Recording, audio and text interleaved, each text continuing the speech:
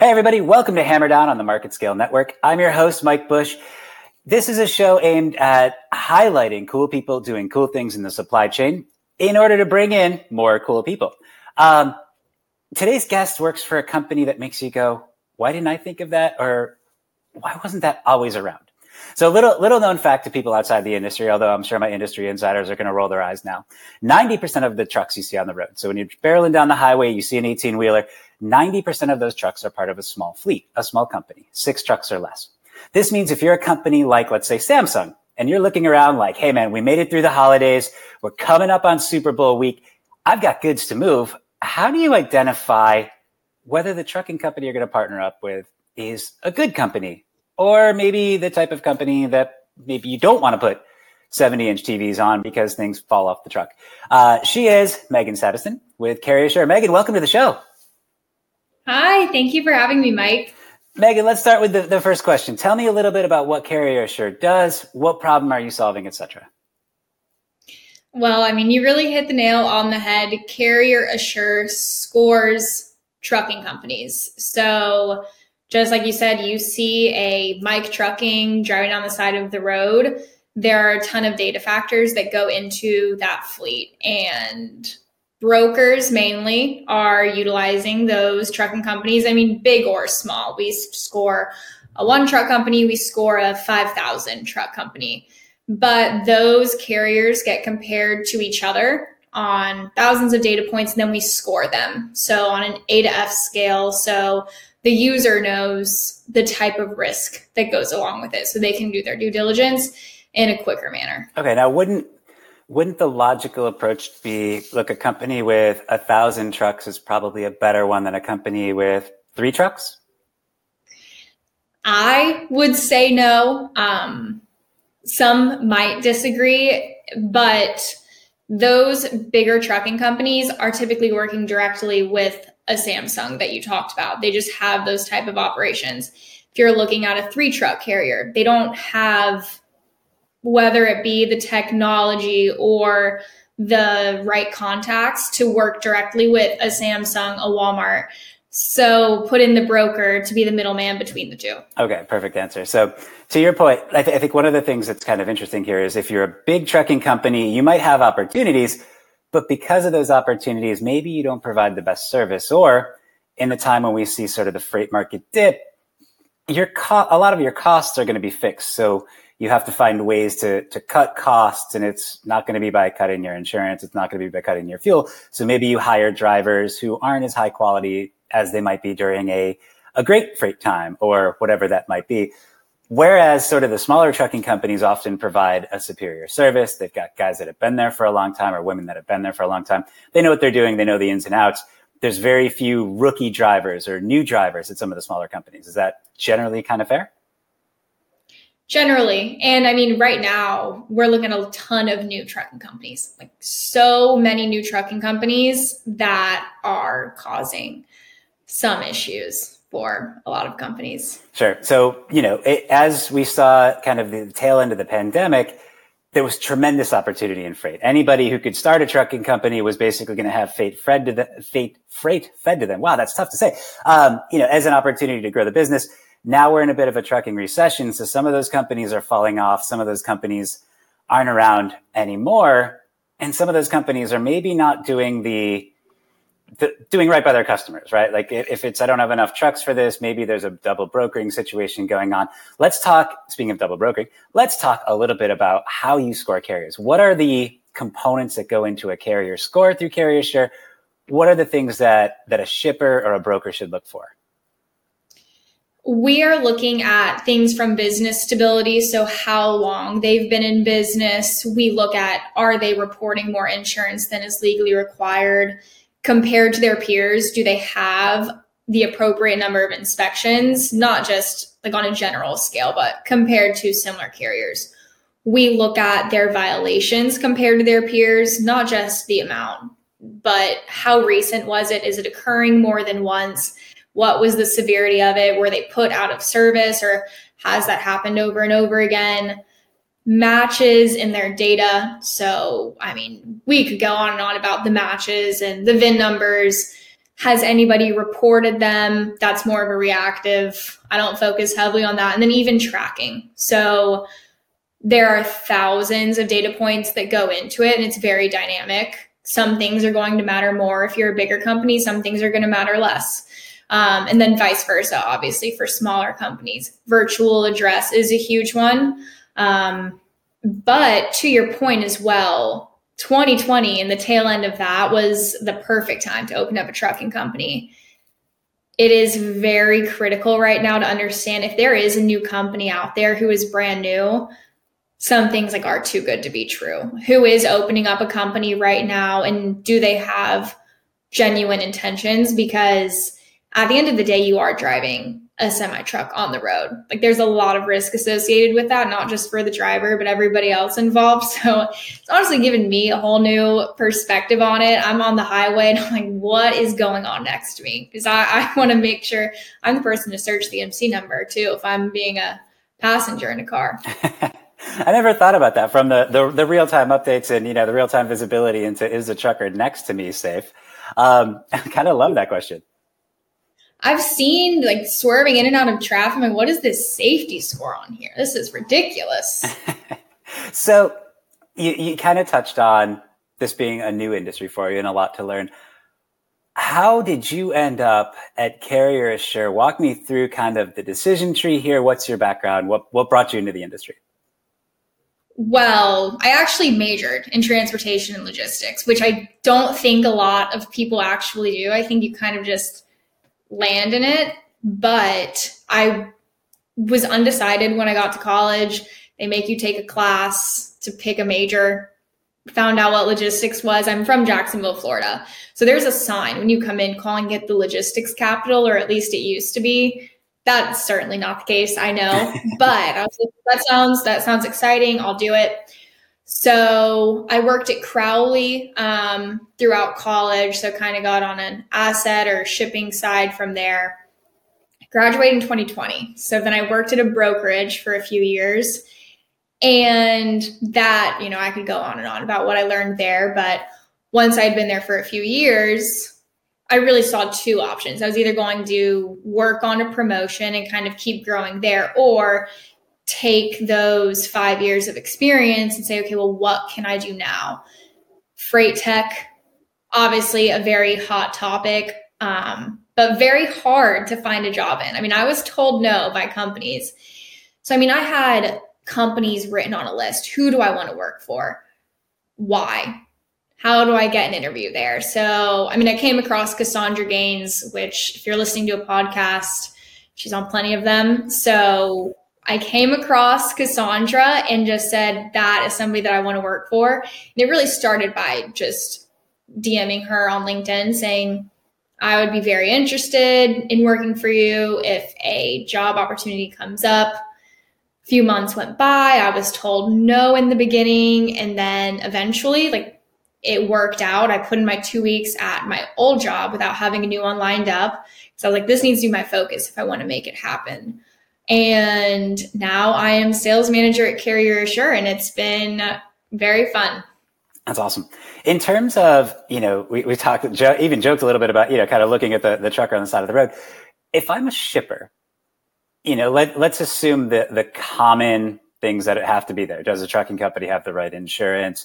Do they have issues with drug and alcohol clearinghouse? Do they have number of citations, et cetera, right? Those are things that I think anybody on the street can pick out and say, I don't want a guy with a habit of DUIs behind the wheel of a vehicle with 20 tons on his back, right? But Fair. What are some of the kind of hidden aspects, or what are the things that maybe a typical shipper or a smaller shipper that's moving goods for the first or second or fifth time isn't looking for that they should be? I always focus on DOT performance, not even just drugs and alcohol, but if you're looking at vehicle maintenance, I think that is heavily related to timeliness and just cost associated with it, making sure they're running just a reputable fleet, keeping up with their trucks, especially from a smaller side. But I think the suspicious activity, so actually fraudulent things that are happening behind the scenes that shippers aren't always aware of. And I have conversations every day of brokers just have honest conversations with shippers. This is who is supposed to be showing up. Please make sure this is what the truck says. Because the shipper is really the only one who's going to see them and have an interaction with that company. So I would say, just all of the fraud associated with it, stolen identities, double brokering, triple brokering, just straight up showing up, finding a rate con on probably Reddit or something, and then stealing a shipment.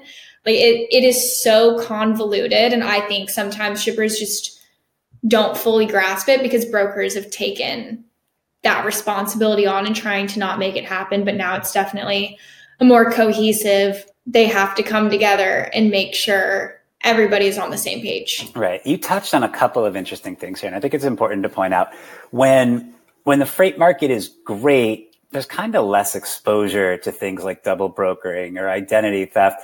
And this is true when it comes to identity theft. It's true across multiple industries. Identity theft goes down when the economy's booming and everybody feels great. When things get tight, when finances get tight, sometimes it's a matter of, good people having to make a tough decision or a bad decision. Sometimes it's just an opportunistic person who happens to jump in and maybe scams good people. What are some of the most common types of freight fraud or fraud that you're looking to prevent, Megan? At this very moment, and it's been less than a year now and it has changed like through the months, realistically. In this very moment, identity theft. So, we could go into the FMCSA hacks and people getting their codes and then changing an email. And I got an email this morning. And so we will show you, hey, this information has changed in the past 90 days. Not carrier sure, not Mike. Really the only people who can tell you if that change was legitimate is that company, but the FMCSA doesn't know either. So once you send it to the wrong person, it's really downhill from there. So in this very moment, heavily focused on making sure you are talking to the right person. If it doesn't seem right, it probably isn't right. Has that information changed? If it has, exercise extreme caution. Some people just can't even use them anymore if they've changed their information. But then that directly relates to cargo theft. So once that happens, typically they're taking a load of TVs, like you said. It's never something like recycle bins or water bottles. It's never a big bag of cotton. You're totally right. It's never that. And I have heard of scams amounting to like $500,000 in credit as a fake customer. It is absolutely insane. So I think right now, identity theft and cargo theft. But then once you focus too much on that, then that's when double brokering happens again. So it's how can you have a process that covers all of your bases so you make sure, one, this is a good carrier. Two, this is the carrier that I'm talking to. I can be confident this is Mike Trucking and they have authority to book this shipment, get this rate con, etc., and then deliver your customer shipment. Because I'll say all day, every day, your job is to make sure you're doing right by your customer. It's hard enough to get business as it is. Don't give it to the wrong person just to make an extra $100, So we both said double brokering a couple of times. For folks who are perhaps new to the industry, didn't know that 90% of trucks on the road are part of a small fleet. What is double brokering? I'm going to get double brokering tattooed on my forehead here soon. I feel like I talk about it so much. Double brokering is when so let's say I'm a broker. I'm Megan brokering, and I give a shipment to Mike Bush. I expect Mike Bush to pick up and deliver that shipment and invoice me and pay him. But Mike never really had a truck, or if he did, he didn't intend to use it. Mike then gives it to, I don't know. I always say Cassandra Trucking. He gives it to somebody else that he did not have authority to. And at this point, I think at some point in the industry, it happened a lot, but it was really just to make more money. Like you would have just paid them a little less and made that margin. It would have picked up and delivered hopefully without issue. Now they just don't pay that carrier. So then I would pay you and say, okay, perfect. Hands are clean. Mike delivered, whatever. And then Cassandra Trucking would come back around and say, no, I picked this up and delivered it. Now you pay me. And I say, well, I already gave Mike $2,000. And she says, well, Mike told me I would get $6,000.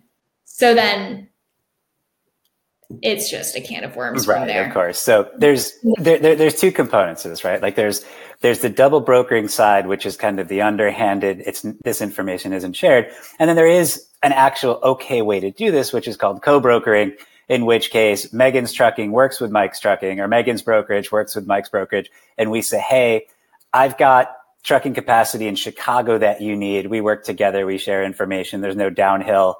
There's no deceit. Customers are aware of it, and that's all fine. So the double brokering component works a few different ways. To your point is, yeah, we can you're absolutely right. Like if you broker a load to me and then I give that to somebody else without telling you, that immediately becomes double brokering. In some cases, it might be you paid me $2,000 for a load. I pay out $1,850 to this other trucking company and pocket $150 a load. Or it might be, to your point, something more nefarious where you say, hey, I gave you $2,000 for a load.